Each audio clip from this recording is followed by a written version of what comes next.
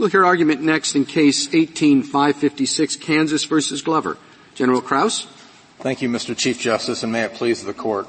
Reasonable suspicion is a minimal standard. It permits a brief investigation upon an officer's objective and particularized suspicion. Common sense judgments and inferences about ordinary experiences are the touchstone of reasonable suspicion. Here, Deputy Mayer found a vehicle on the road, learned that the registered driver was incapable of lawfully operating that vehicle, had the belief that under common sense the registered owner was likely the driver, pulled the vehicle over, initiated the stop, cited the individual for being a habitual violator. That common sense belief that Deputy Mayer had is one that has been recognized by the judges in 12 state Supreme Courts, 4 circuit courts of appeals across the country, and that is that finding the registered owner of the vehicle as a driver is a common sense inference absent information to the contrary. Some may argue that the existence of a suspended license would undermine that suspicion, but of the 16 courts that I just mentioned, 11 of them have dealt with this precise situation, and the judges of those courts have indicated that reasonable suspicion continues to exist even in that circumstance. Indeed, the factual predicate for the habitual violator law across the country is that the registered owner may be continuing to drive. And the only thing we're asking here is whether or not there's reasonable suspicion to investigate further. Here, Deputy Mayer relied upon that common sense understanding that a registered owner, given the pervasiveness of automobile use in the United States, was likely to be driving again, warranted additional investigation. To borrow a phrase from Terry, it would have been poor police work for Deputy Mayer not to initiate the stop in this case and investigate further to confirm or dispel his suspicion. At this point, I would invite any questions from the Court. Mr. Kraus, many of those cases that you referenced involved at least an officer who testified, speaking about, in his experience, drivers tend to be owners. We don't have anything like that here. We have an officer who said he assumed that. And that's a pretty unusual.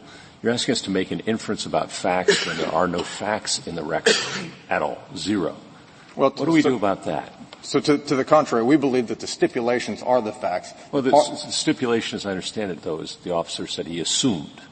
Yes. Yeah. So we don't have any, in my experience, nothing. So there are two aspects of that. First of them is with regard to the stipulations. The parties have stipulated as to what the relevant facts were. If they believe there was information absent from those facts, they could have and would have done that. I think this Court's cases have recognized, I believe it was the Christian Legal Society. Maybe I'm not being clear what I'm getting at. In most cases, officers have testified that in my experience, so we have some factual basis for a judge to then make a legal conclusion that the officer's stop was reasonable. Yeah. Here we don't have any facts from the government, from the officer, about experience or realities on the ground, and yet you're asking the judge to make a legal conclusion about certain facts on the ground that are not present in the record. It's almost like a judicial notice of facts not in record. Well, is that a thing? So what I would agree with is that there is no evidence or testimony as to the history and experience of this officer. Rather, we know that he's a certified law enforcement officer, and none of the cases that I've found have relied upon an officer's understanding of whether or not a registered owner is frequently the driver. Rather, the courts have indicated as a matter of common sense and ordinary human experience that the registered owner is likely the driver. I'm sorry, please. I admit there's 3 cases that hold that, but not 11. The others do talk extensively about the officer's experience. What I want to know is, and I thought that the Kansas court had somewhat limited, or though it had broad language on corroborating, that could be questioned how corroboration could happen. But in most of the others that Justice Gorsuch is talking about, the officer doesn't say, I assume. He says something more, like, this has been my experience, or this is the training, or the statistics that you put into the record in this case are presented to the judge. Why is the Supreme Court better able than the trial court, who's the finder of fact, to make decisions about what common sense teaches? So, or with the lack of anybody with experience in the field, at least there was one judge below who said, in my experience, that presumption doesn't make sense. And I'm presuming that 3 other courts have said to the opposite, but the Supreme Court here, the Kansas Supreme Court, agreed with the judge below. Yes, so let me address a couple of things. First, the assumption. We don't believe there's a legal distinction between assumption, presumption, inference, belief, or the otherwise. I think this Court's cases, whether it be Terry, Cortez, Wardlow, or any of the others, they refer to that term. So the reference as to assumption, we don't read a difference into that. But rather what we understand is that reasonable suspicion is something of common understanding and ordinary human experience, that whether or not the registered owner is a driver is not something that we would look to the law enforcement officer's history and expectations about. Rather, those cases come up, such as Cortez, in which we would have an international trafficking situation. Instead, more like Navarrete, it's common understanding that individuals would be driving under the influence and have certain particular behavior. In Wardlow, flight from the presence of law enforcement officers would be something of common, ordinary understanding. I think Navarrete had to do with the reliability of the tip, and not with questions. I know that the majority and the dissent in Navarrete argued about what the presumption should be. That's why it's so dangerous for us to make our own presumptions and not let the fact find. Well, so a couple of things. One is I think this Court has done it in Navarrete. There was a reliability issue, but also with regard to whether or not it's sufficient to justify an investigation as to that particular crime. Here the crime is driving while driving while suspended. And But the cause for the suspension can be a number of things that have nothing to do with safety on the roads. It could be, I didn't pay my fine, I didn't pay court costs. Doesn't say anything about the driver's ability to drive safely. That's right, Justice. And was there a way of finding out why the license was suspended? So 2 things. One is this Court's Fourth Amendment jurisprudence doesn't look to the underlying crime as to whether or not it's a socially appropriate or a wise policy choice that would justify the suspension. Rather, this officer has an indication that Mr. Glover's license has been suspended and is incapable of lawfully operating a motor vehicle. I'm asking about the technology of it. Was there an easy way to push a button to say, so the registered owner's driver's license has been suspended because? Right. So it's not in the record, but my understanding is the answer is no. But even if there were, this law enforcement officer would not have the ability to say, it's driving while suspended for failing to pay any number of tickets. I don't think I'm going to initiate the stop. Rather, this law enforcement officer knows that the registered owner is incapable of lawfully operating a motor vehicle, and that gives sufficient suspicion in order to investigate further. Much like the conduct that was in Terry, that's maybe perfectly lawful conduct, and maybe it's a good idea, maybe it's a bad idea, but the officer at least has suspicion to generate additional inquiry. And make sure I understand. You concede that if the officer acquires additional information in the course of the stop that suggests that his suspicion that this is the driver with the suspended license is not the driver in that instance, you would not be the officer would not be able to pursue the stop further.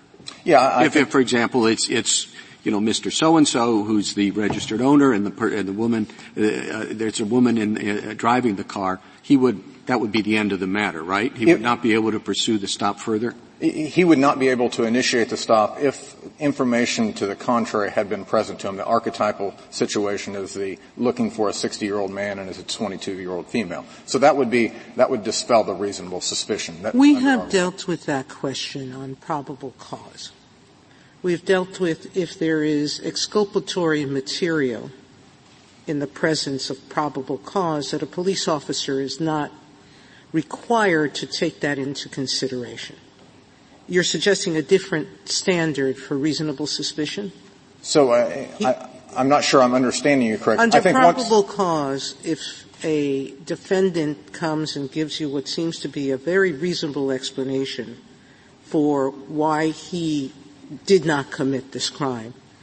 We don't obligate police officers to investigate that reasonable explanation. We say probable cause exists, and the officer can arrest on probable cause.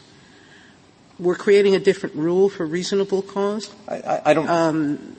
Under reasonable cause, you're prepared to say the rule is different. If you have reason to believe it's not the driver, you shouldn't stop the car.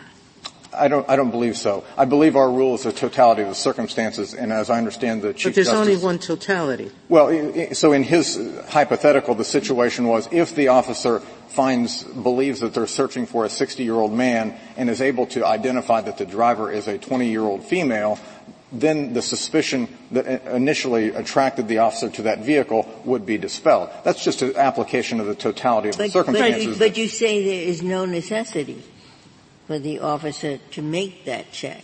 Right. So that's what this Court's cases have historically recognized, is once the existence of reasonable suspicion is there, then there is no necessity to investigate further, such as. And the only basis for the reasonable suspicion is not a totality of the circumstance. It's one circumstance. The registered owner's driver's license has been suspended, period.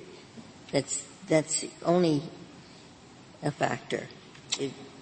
What is the totality in addition to? So the totality depends on the particular crime that the officer is investigating. I concede to the Court that the particular facts that the officer knew in this situation are frequently going to be determinative, but rather our rule permits the recognition that there could be situations that would come to the officer. For example, if, again, it's a convertible and you're able to see the person, that suspicion is going to be dispelled. But once the officer in this situation has reasonable suspicion to initiate the stop, but then you say it would be happenstance that the officer was able to do this because the officer doesn't have to make any effort at all.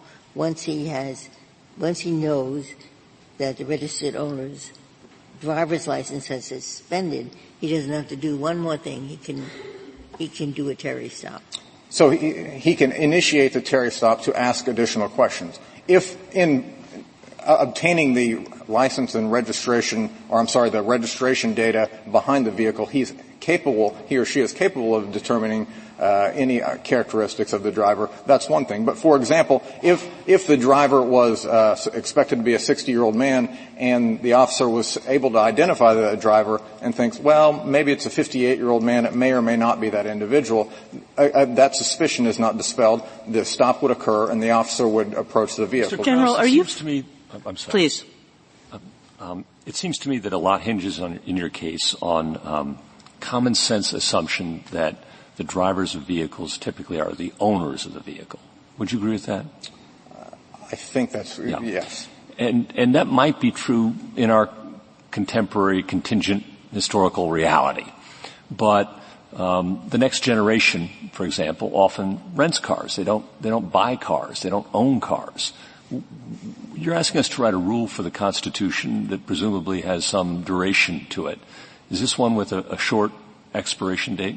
So I don't think it is. I think it would be part of the totality that could potentially come up. I would envision a situation in which 20 or 40 or 60 years from now, maybe our operation of motor vehicles are different, and under these same facts, perhaps there's no stipulation. Perhaps the criminal defendant that has been stopped would like to cross-examine the officer and say, well, in 2019, the registered owners were frequently the driver, but our life has changed. We've become the BRB or Airbnb of the society, and that is something that the court would then be able to consider. General, do you know the Florida v. Harris dog search case? You're familiar with that? What struck me in reading this case is that you're asking for a very different approach than we unanimously decided was proper in that case. It was a probable cause case, but I don't think that makes all that much difference. The idea was that if you have a trained dog and it gives an alert, there's a reason to think that there's drugs in the car. And yet, unanimously we said, but at that suppression hearing, a person is entitled to say, that's not all the circumstances that exist. We know something about the dog's history. We know something about the dog's training. We know something about some other circumstance. And I think what you're asking us to do is essentially to say that all of those similar things in this context become irrelevant because we just have, as Justice Ginsburg said, this single circumstance, which is that a non-registered owner is driving the car. Yeah. So I actually think right. You've got it. Yeah. I actually think that's helpful because it depends upon what the nature of the inquiry is. Here, it's driving while suspended, and the registered owner and the connection to the driver is common. With regard to a trained dog to sniff out particular drugs, I think there the dog actually alerted to a drug that it was not trained to identify, and so that's a more nuanced characterization than whether or not an individual is driving their vehicle. Because, for example, and oh, by the way, Mr. Glover could have cross-examined on a similar sort of circumstance. Mr. Glover chose not to because the parties agreed what the facts were, and they were tied to the particular crime of driving while suspended. Does it make a difference, Justice Kagan pointed out, that case was probable cause, this is reasonable suspicion. Does the level of inquiry or examination vary depending upon whether it's probable cause or reasonable suspicion? Obviously, both Fourth Amendment, but the inquiry is much lower, or the burden is much lower for an officer to justify a brief investigative detention to confirm or suspect. The threshold is certainly lower. Yeah. But why would it be that we would, just because the threshold is lower, essentially throw out the totality of the circumstances analysis and simply say this one fact is enough? So we are not asking you to throw out the totality of the circumstance. You have to look at the particular crime that is implicated, whether it's in Florida versus Harris or Nellis versus, I think, United States. Those are relatively complicated crimes. I look at the Cortez case in which the number of inferences and deductions in order to identify Chevron as he was scurrying people across the border.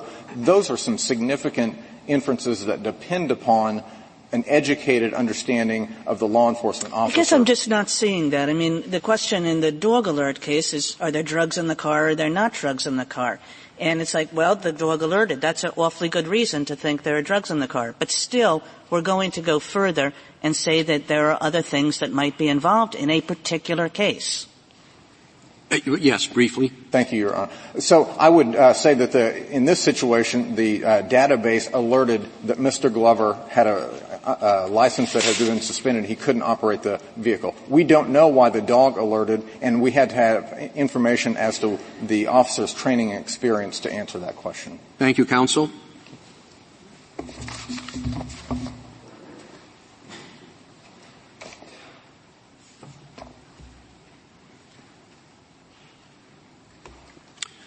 Mr. Houston. Mr. Chief Justice, and may it please the Court. The Fourth Amendment asks police officers to be reasonable. It does not ask them to set aside common sense when they step into the patrol car. The traffic stop at issue in this case was constitutional because it was based on a common sense inference. It was reasonable for the officer to think that Charles Glover might be the person driving the truck registered in his name.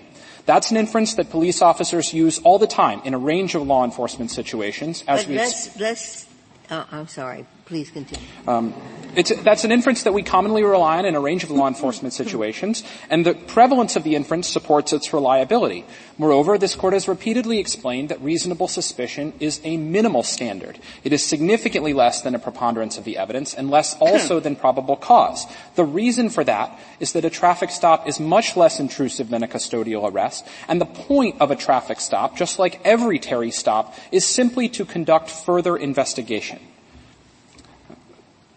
Justice Ginsburg, can I pick up your question? You say it's reasonable to infer that the owner is the driver, but it's a little less reasonable, is it not, when the owner's license has been suspended? I think, Your Honor, it is maybe marginally less probable. That's true, but again, because you're positing that most people who have had their license suspended will break the law. I don't think we're positing that people will necessarily break the law, Your Honor. In every case where you're conducting a Terry stop, you're going to have equivocal facts, and the whole point of Terry is to provide a safe opportunity for the officer to conduct further investigation. But you just said, Mr. Houston, marginally less. How do you know that it's only marginally less, as opposed to significantly less? Your Honor, we know that there are hundreds of thousands of citations in this country every year for driving on a suspended license. I think the statistics that are pointed to, the study that's identified at page 41 of Respondent's own brief, talks about some of these statistics. We have other amici in this case that have offered the Court some of the statistics about 7,000 fatalities involving unlicensed drivers. It's not ultimately, at the end of the day, a detailed statistical question. As the Court has repeatedly explained in cases like Wardlow, it turns on a common sense judgment that the officer made. I guess what I'm trying to say is, what is that common sense judgment based on? I mean, I understand that if this goes back to Justice Gorsuch's question, if it were based on a particular officer's training and experience and judgment. But here we can't say that it's based on any of those things. So what is it based on? Your Honor, I would respectfully dispute the idea that we can say it wasn't based on the officer's training and experience. I do think that there are going to be a wide range of crimes where reasonable suspicion turns on only one fact. Think of a case like Berkemer. The officer is driving, he sees a car swerving erratically, and he thinks that person might be drunk. Now, they might not, but I have reasonable suspicion to investigate further. There's only one fact. I don't think we would say that the reasonableness of the stop in that case turned on whether the officer came into court and said, here's how often in my particular experience I've found that people who are swerving end up being drunk. I also think that dovetails with a wide variety of this Court's cases which have explained that we don't want the permissibility of a Fourth Amendment stop to turn on something that's unique to this particular officer, how he was trained at this particular time. The Court in Navarrete did not think that the permissibility of that traffic stop turned on the particular testimony that the officer had given. It said, instead, the Court said... See, I thought it was the opposite, that we really do want particularistic inquiries here, whether the particularistic inquiry is related to the driver or the officer, that we want some way of saying there's reasonable suspicion in this case, not in, I mean, for example, would you just say, suppose we just had a statistic that said, 30% of drivers, are likely to do this. Would you say that, that alone is enough if it's just statistical? I'm just trying to find out, what's the basis? Is the basis purely statistical? Is it something about a particular driver's experience and training? What is the basis? Your Honor is absolutely right that the suspicion has to be particular and objective. That's the Court's formulation. But when the Court has talked about particular, it means particular to this suspect, not particular to this officer. Indeed, the Court has said we don't want the availability of a traffic stop to turn on whether it's made by a junior officer versus a more experienced officer or something like that. But the stop has to be particularized to the information that was known about this particular suspect. That's why I think, to answer Your Honor's question directly, a generalized statistic about how many people in the world commit a certain kind of offense will not generally be sufficient to establish. Why not? Getting to the particular person, doesn't that have to do with geography? Meaning, I suspect there are some towns in the United States where people don't break the law no matter what. That it would be, if your license got suspended, the police officer knows that in this jurisdiction that presumption is not a good one. It doesn't work. It might work somewhere else, but without having the officer testify as to where he's doing this stop, we don't know. Absolutely. So you really are asking us to have one presumption based on no evidence. Other than a stipulation that says that the driver of that vehicle, or that vehicle belongs to someone whose license has been suspended.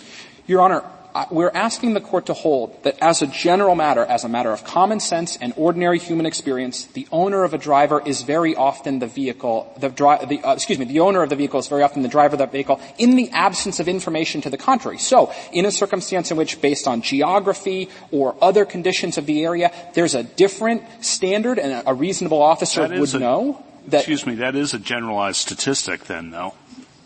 That, to point out what Justice Kagan was saying, are you relying on a generalized statistic? And you said no, but in answering Justice Sotomayor, if I heard you correctly, you're basically saying, well, the common sense is based on this general idea that people are driving their own cars. My point to Justice Kagan was a generalized observation about how many people in the world commit a certain crime does not provide a basis. Well, let me give you a hypothetical. Suppose that a municipality has a law that says everybody has to carry their driver's license with them at all times. And suppose that a particular police department actually did a kind of survey or, a study of their practices and found that actually 50% of teenagers do not carry their driver's license with them at all times. All right? So now it's like common sense that if you see a teenager, she won't be carrying her driver's license with her. Does that give the police officer the ability to stop every teenager that he sees? Generally not, Your Honor. I think the court has said that that's what it means for the suspicion to be particularized to the individual. You need a reason to pluck this needle out of the haystack. How is that different from this case? Or, you pull over a teenage driver because you suspect they're texting, and there's statistics on that. So it's the same hypothetical as Justice Kagan's, but then distinguish that from this case. The difference, Your Honor, is that you need a reason. The officer needs something that identifies the particularized suspicion that this driver is committing a crime. There's the particularized suspicion. Look, she's a teenager. I don't think, unless that inference was so overwhelmingly reliable, it correlated so strongly, I guess at a certain point the inference becomes so overwhelming that there's a particular behavior that's so closely correlated with criminal activity that it would provide reasonable suspicion. So why isn't the requirement, as the Kansas court suggested, that you have to corroborate, and I take that word very generally, that you just gotta, if you can, safely, because no one's asking police officers to do things unsafely, okay? But at least drive by and see if it's an older person. Make sure it's not a woman. Do something besides permitting one fact to drive a conclusion that's no different than a generalized statistic. Two responses, Your Honor. First, it's actually not nearly as safe to do that as one might suppose. As we explained in our brief, officers are trained instead to keep their vehicles positioned behind a suspect because that's the safest place for them to be. But even in a circumstance where everybody would say you could reasonably attempt that sort of in-vehicle pull-aside and peek maneuver, this court has repeatedly— Pull it, you drive by. Plenty of police officers that let someone they want to stop move forward from where they are and then pull in behind them. There's a whole lot of things that could be done to do that. And if the officer does that, Your Honor, if the officer gains that type of information, that absolutely would be part of the totality of the circumstances. But I think this court has explained in Socolow that where an officer develops reasonable suspicion, a traffic stop is authorized, and the permissibility of the stop does not depend on other less intrusive investigatory techniques that the officer might have pursued. You could make the same argument in any reasonable suspicion case. Every defendant would come in and say, there's always something that the officer could have easily done to investigate me further short of making a traffic stop. The point of the reasonable suspicion standard is to be a minimal standard because the purpose of reasonable suspicion is simply to conduct further investigation. Thank you. Thank you, counsel. Ms. Harrington? Thank you, Mr. Chief Justice, and may it please the Court. Kansas and the United States asked this Court to adopt a bright-line nationwide rule that it is always reasonable to assume that a car is being driven by its unlicensed owner. But in 3 briefs and now 27 minutes of oral argument, they have offered literally no way for this Court to assess whether that is, in fact, a reasonable assumption, whether it is, in fact, based in common sense. They disclaim reliance on the factual context. They disclaim reliance on officers' experience. They disclaim reliance on statistical evidence. They simply assert that it is common sense in every circumstance and in every community in the country. But that's not true, and that's not how the Fourth Amendment works. Here, the only fact that would give rise to suspicion of illegal activity is the identity of the driver. And it was Kansas's burden to establish that the officer had reason to suspect that Mr. Glover was driving. But the officer stipulated that actually he had no idea who was driving. And the officer decided not to come in and testify at the suppression hearing to explain why he would assume that an unlicensed driver would be driving his car. Kansas should not be permitted now to make up for its evidentiary lapses by relying on a bright-line nationwide rule that has no basis in facts or in the circumstances of this case or in statistical evidence. The Fourth Amendment requires a contextual analysis. This Court has repeatedly declined to adopt bright-line rules with respect to reasonable suspicion or probable cause. And nothing about this case, or this context would support departing from that ordinary contextual type of analysis.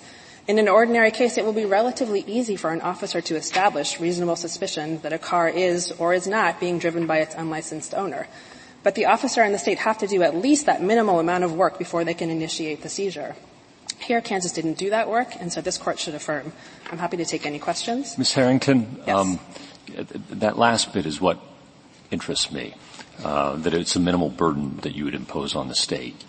And it does seem like in many of the cases on which the government relies, there's an officer who comes in and says, well, in my experience, owners drive their cars.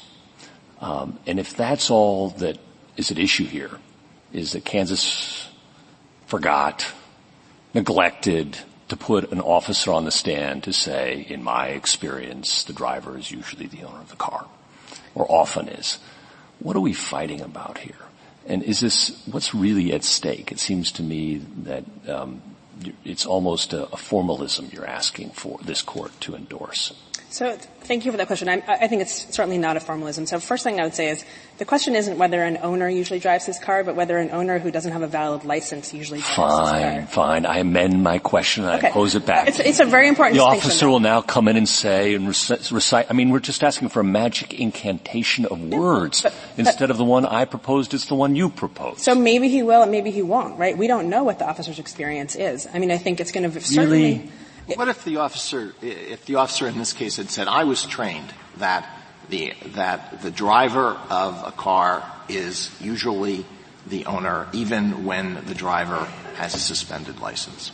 So then would that be enough? Well, it might be, but there would be an opportunity for cross-examination about what the training Well, there was an opportunity here for your client to put in any evidence that he wanted and to subpoena any witnesses he wanted. Was there not? Certainly, Justice Alito, but it was Kansas's burden to make the evidentiary showing. Kansas decided to stipulate. If you look at the hearing transcripts on pages... Yeah, but that's not responsive to my question. If that was done, if that's all you're asking for, would that be enough? The officer says, this is how I was trained. No, I think you need an opportunity for cross-examination. I think it's important... And was there an opportunity for cross-examination here? But there wasn't that. If the officer had made that showing, had made that factual assertion, then my client probably would have wanted to cross-examine. But they didn't even do that. They didn't rely on any officer experience. But it's not the defendant's job. If you could return to my question very briefly, yes. Because I think it's antecedent to Justice Alito's. If an officer comes in and says these magic words, whatever they are, right? And that's the sum total of evidence in the case, in my experience, in my training, whatever. Is that good enough to satisfy the Constitution in your view? So it may be, but let me make just 2 points. Right. That could be said in every single reasonable suspicion case, right? There's always something the officer can come in and say. But the point of the suppression hearing is that you want to hear what the officer actually is going to say. And I think it is certainly common sense to think that the rate at which suspended drivers continue to drive is going to vary from type of community to type of community. And could you have asked the officer in this case, just to finish your line of questioning, that's mine too, could the defendant in this case, did he have the opportunity to ask those questions of the officer? Yes, and I think if the state had chosen to rely on the officer's experience, then certainly we would have asked questions about that. But the state chose not to rely on the officer's experience, and that's up to the state. If the state chooses to truncate its evidentiary showing, it's not up to the defendant to say, well, actually, maybe you shouldn't put in evidence about this or that or the other thing, right? That's on the state. And it really is it's not a huge burden that the state has to do. Ms. Harrington, do you think it's totally random who the driver is? In other words, it's registered to Fred Jones, but it could be anybody in the world. No. Okay. Do you think it's the odds that it's Fred Jones are 5%? In other words, there could be, out of 100 people, there could be 95 people that you don't know driving the car registered to Fred Jones, but there's a 5% chance that it's him. Are you asking if I think that's enough for reasonable suspicion? No, I'm asking you if you think that. Whether it's reasonable suspicion or not, do you think it is at least a 5% chance that the owner is driving? That the owner of the car is driving the car. On a suspended license or just in general? Just in general. So yes, in general. Okay, and where are you going to stop? Surely 1 out of 10. It's Fred Jones's car, it's being driven, and when the officer goes up, he sees that it's whatever Fred Jones is, a middle-aged man and not a teenage girl, is it still is it maybe 1 out of 10 chances? I don't know what it is, and it's You really don't know. You don't think it's 1 out of 10. I think it is probably 1 out of 10 that an owner with a valid license is driving his car. Okay, well, we know that probable cause is not 50%. Right. It's somewhat less than 50%. Yes. And even you are willing to agree that it's at least 10%. Yes. Well, what reasonable suspicion cutoff do you think? Do you think it's 1 out of 5? I can't say because this court has said repeatedly none of us can say. No, right? the point is most of us can say. And the reason is because reasonable suspicion does not have to be based on statistics.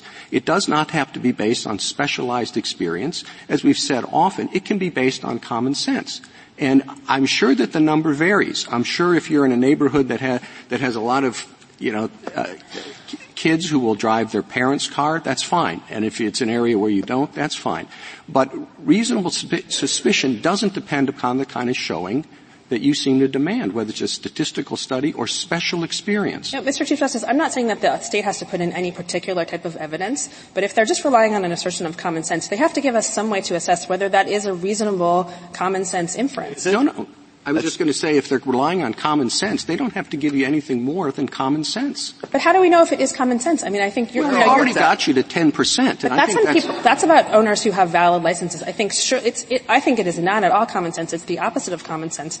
I think that someone having a suspended or revoked license is going to have no effect at all on whether they drive. I think the inference cuts the other way. We know somebody's already broken the law in some sense. He's got a suspended license. I think it's probably more likely than not that he would break the law saying you can't drive with a suspended license. So first, the facts on the ground suggest that we don't know that because in many states it's the inability to pay fines that results in a suspended license, not criminal activities. But second, this court has never ever held or come close to holding that evidence that you committed X crime is enough for us. This is collateral to your basic proposition. Your basic proposition is that it doesn't rise to the level of reasonable suspicion to think that a car registered in Fred Jones's name is being driven by Fred Jones. That's different than the collateral point about whether he's more or less likely because the license is suspended. No, that's not true. Our basic proposition is it's not a reasonable inference when Fred Jones does not have a valid license. Right? And it's not reasonable to think that the statistics or the rate of driving on a suspended license are going to be the same in every community in the country. If someone lives in Manhattan or Chicago or downtown D.C. and has a suspended license, I think it's significantly less likely that they're going to drive on a suspended license because they have access to public transportation and Uber and all these things to get to the places they needed to go, compared to someone who lives in, say, rural North Dakota or some other place where there isn't public transportation. In your opening, you said it would be relatively easy for the police to establish whether the driver is the owner. What are you basing that on? Well, to establish a reasonable suspicion, there are a lot of things that they can do.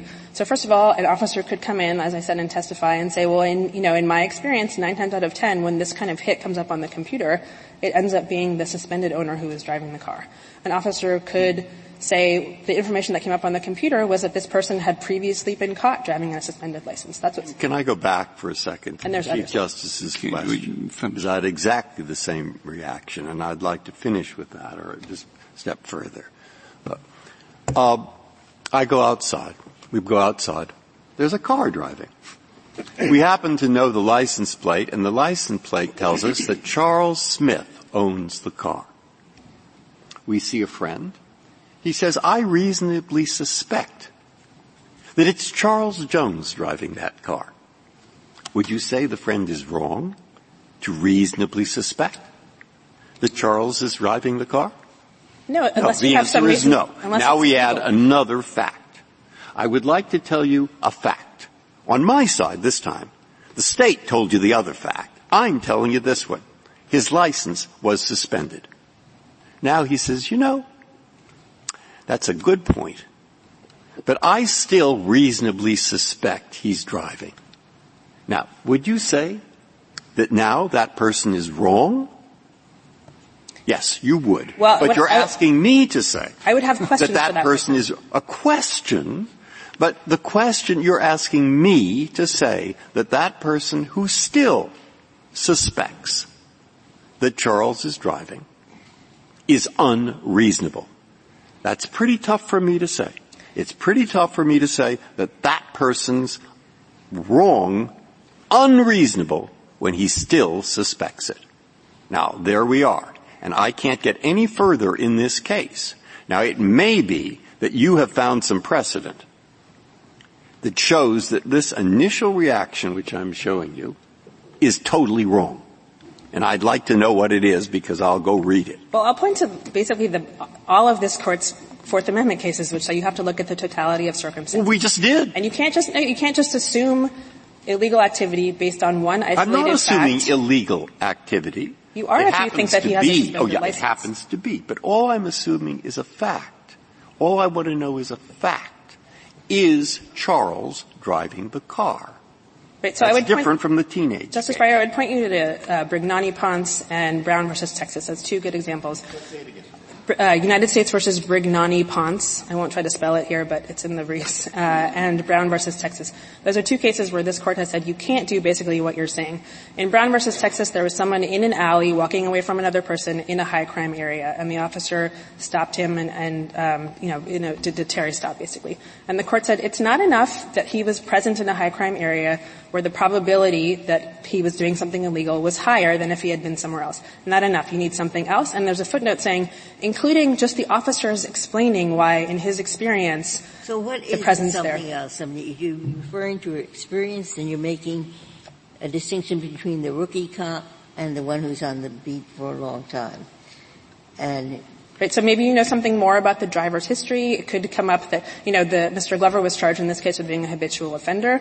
One way to be a habitual offender is to have been convicted 3 times of driving on a suspended license. If that's something the officer knew. I think I asked the question whether there's an easy way to find out what was the reason for the suspension, and the answer to that question was no. For Kansas, for this county at least, but that's probably going to vary from community to community. I'm sorry to interrupt you. Tell me how you think the police can safely verify that their suspicion that the owner is the driver is accurate.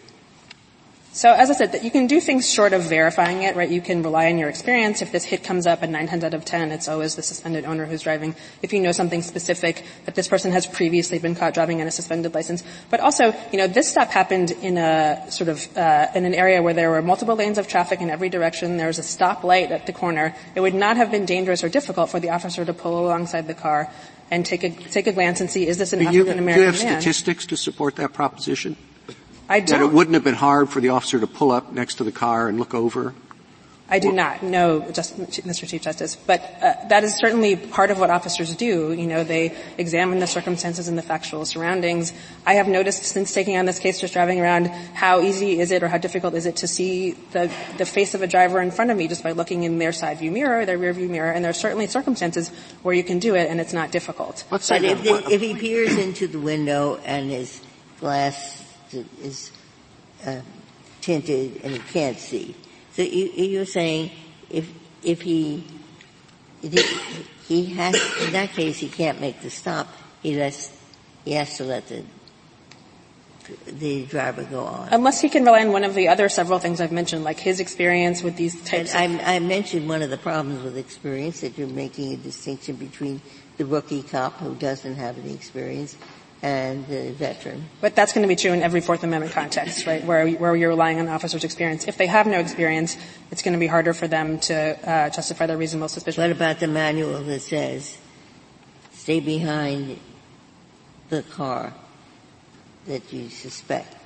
So if such a manual exists and it's not in the record, then you would need to rely on one of the other methods of establishing reasonable suspicion. One thing officers often testify about is how the person that they're suspecting reacted to the officer's presence. And so if suddenly the car slowed down in a way that seems suspicious or took a sudden turn, that could be a factor in, a tile in the mosaic of circumstances that would be relevant. You want the officer, therefore, to follow the driver, and your brief suggests this, until they make a lane change or till they go too quickly on the right turn on red or don't come to a full stop. And what sense does that rule make? So I think that's one option, and this Court said that's an option you articulate in the brief, and I'm trying to figure out what purpose that would serve. Just, okay, instead of stopping right away, I'm going to follow you until you go 31 in the 30, and then I'm going to immediately pull you over. Well, you would follow until you had probable cause of some traffic violation. And this court said in Delaware versus Pruse that is the way that these laws about licensing and registration are generally enforced. But if I understand you correctly, Ms. Harrington, you don't really require that anybody be followed until they do something wrong, and you don't really require that a police officer goes and checks out who's sitting in the front seat.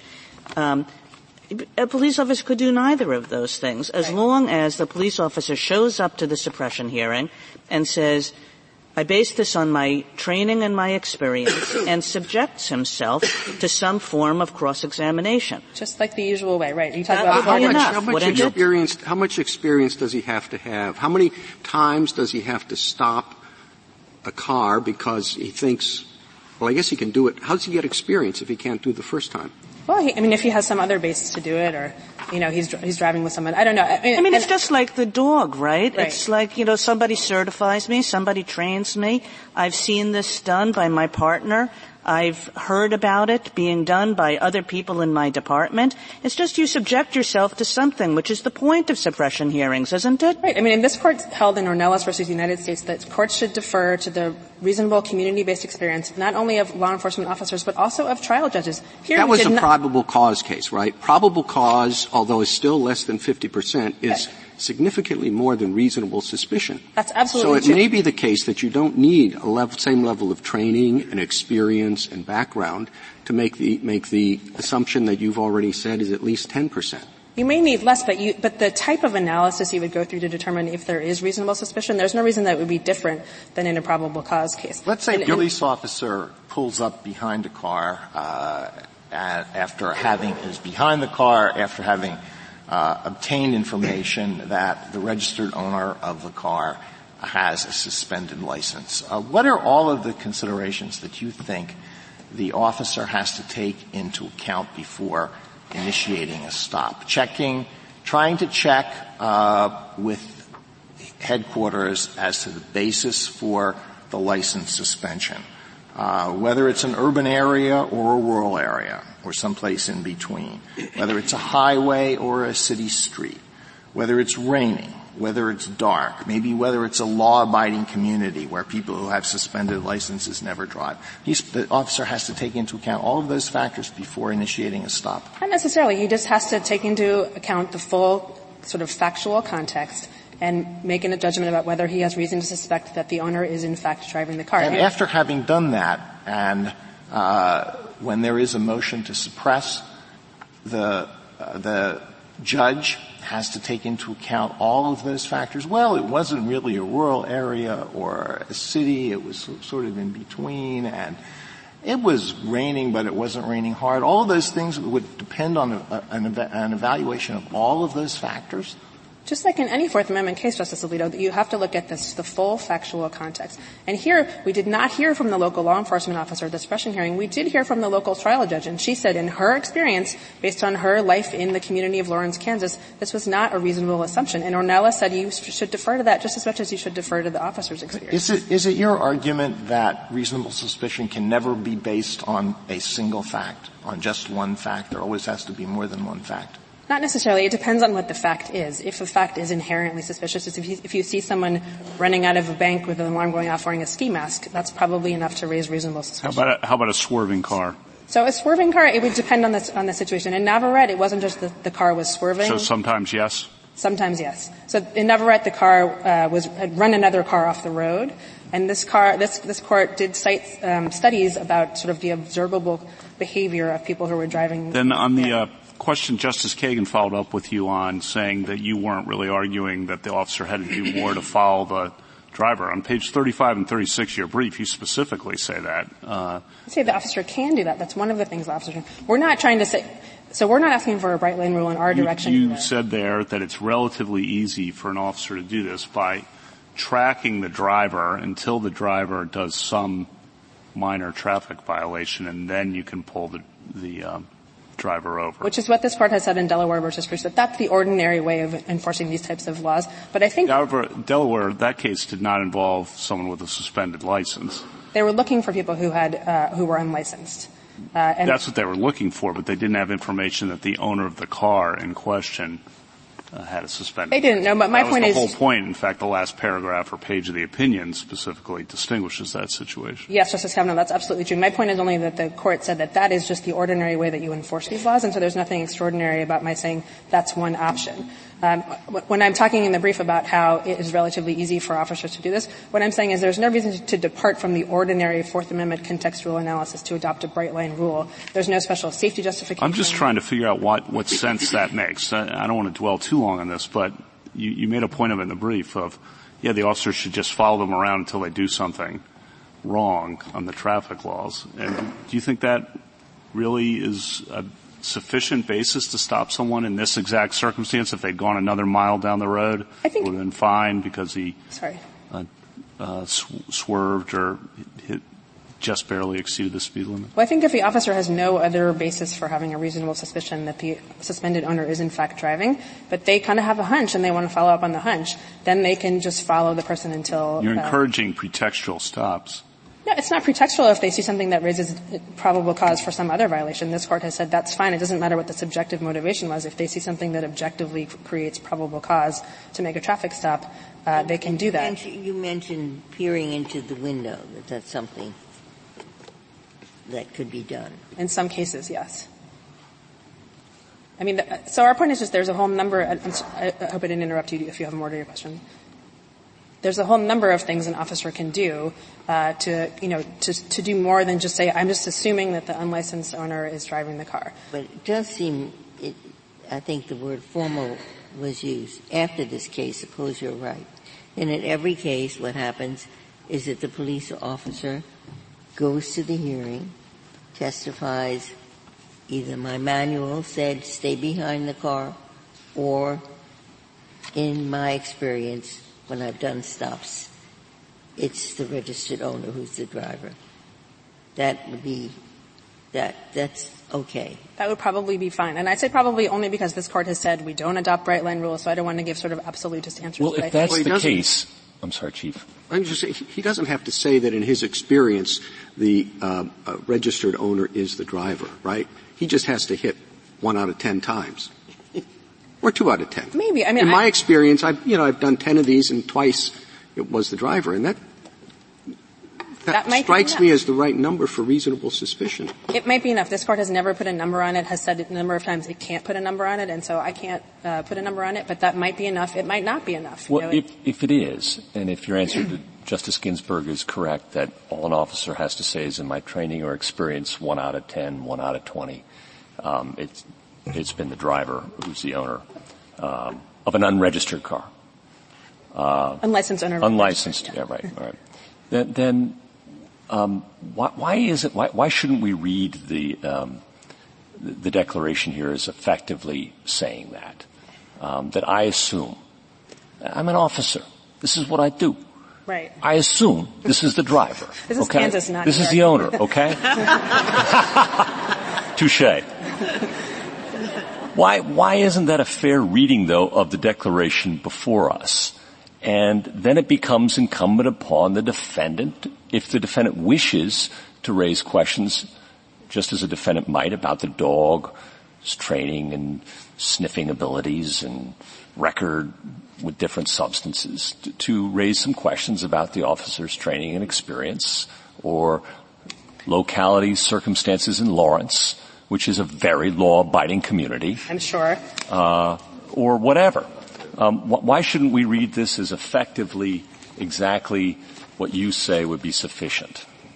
I think the simple answer is because it isn't. That isn't what it says. It just said he assumed that the owner I understand was the driver. literally, counsel, it says it's a different formulation of words, but why isn't it functionally? Why isn't it practically? Why isn't it really exactly what we're talking about? It doesn't say I assume that an unlicensed owner is the driver. It just says I assume an owner is a driver. That's so it's not all the magic words. Question. It's just not magic words. You just have, it's, like I said, it's not going to be very hard in most cases, but the state has Ms. to do the work. I read the lower court, the Supreme Court, Kansas Supreme Court's words literally.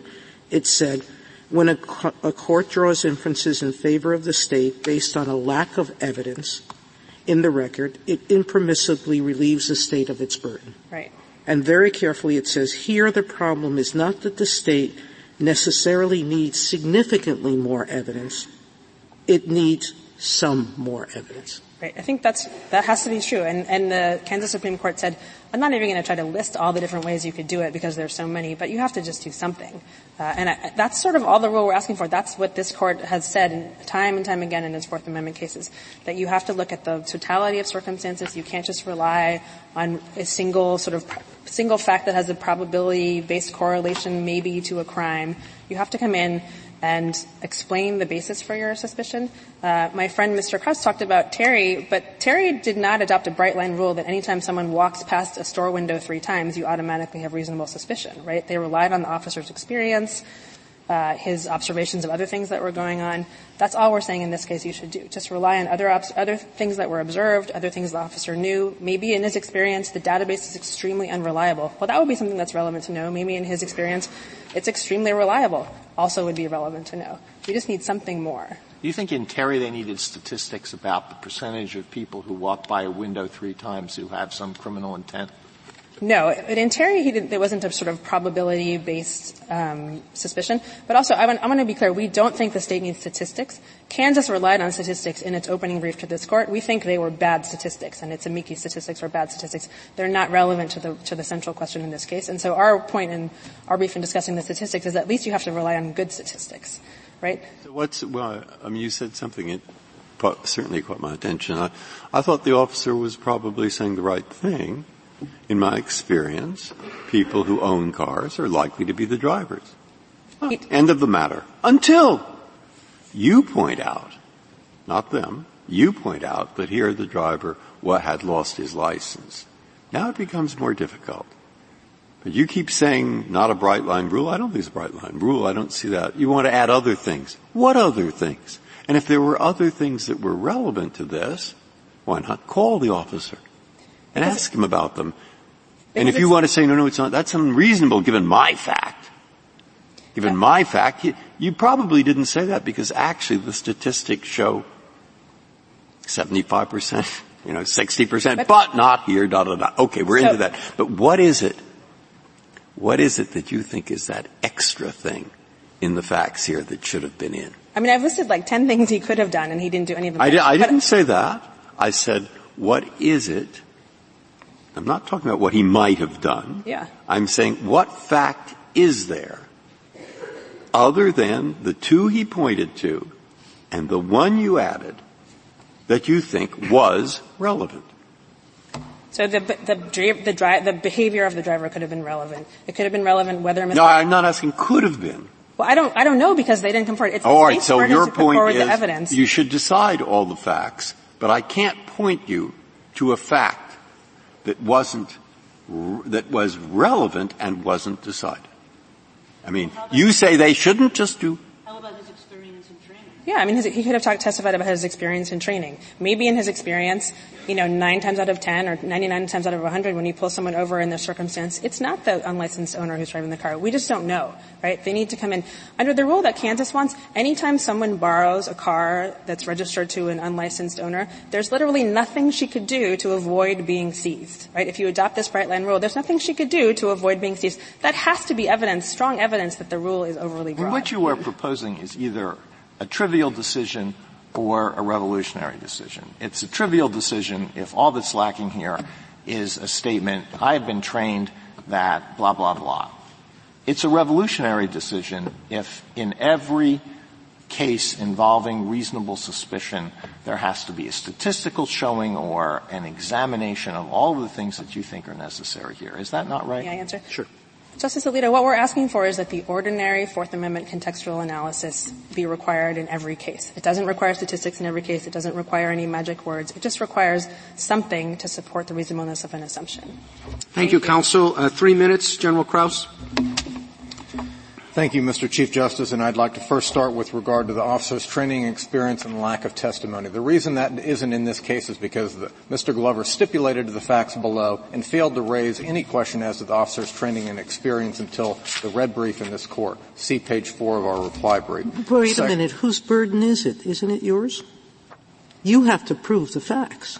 We have proved the stipulated fact. Well, they didn't you challenge proved that those fact, facts. but they don't have to if you don't prove enough. So you could come in and say, he wore a red hat, that's why I stopped him, and they would come back and say that's not enough to make out reasonable suspicion.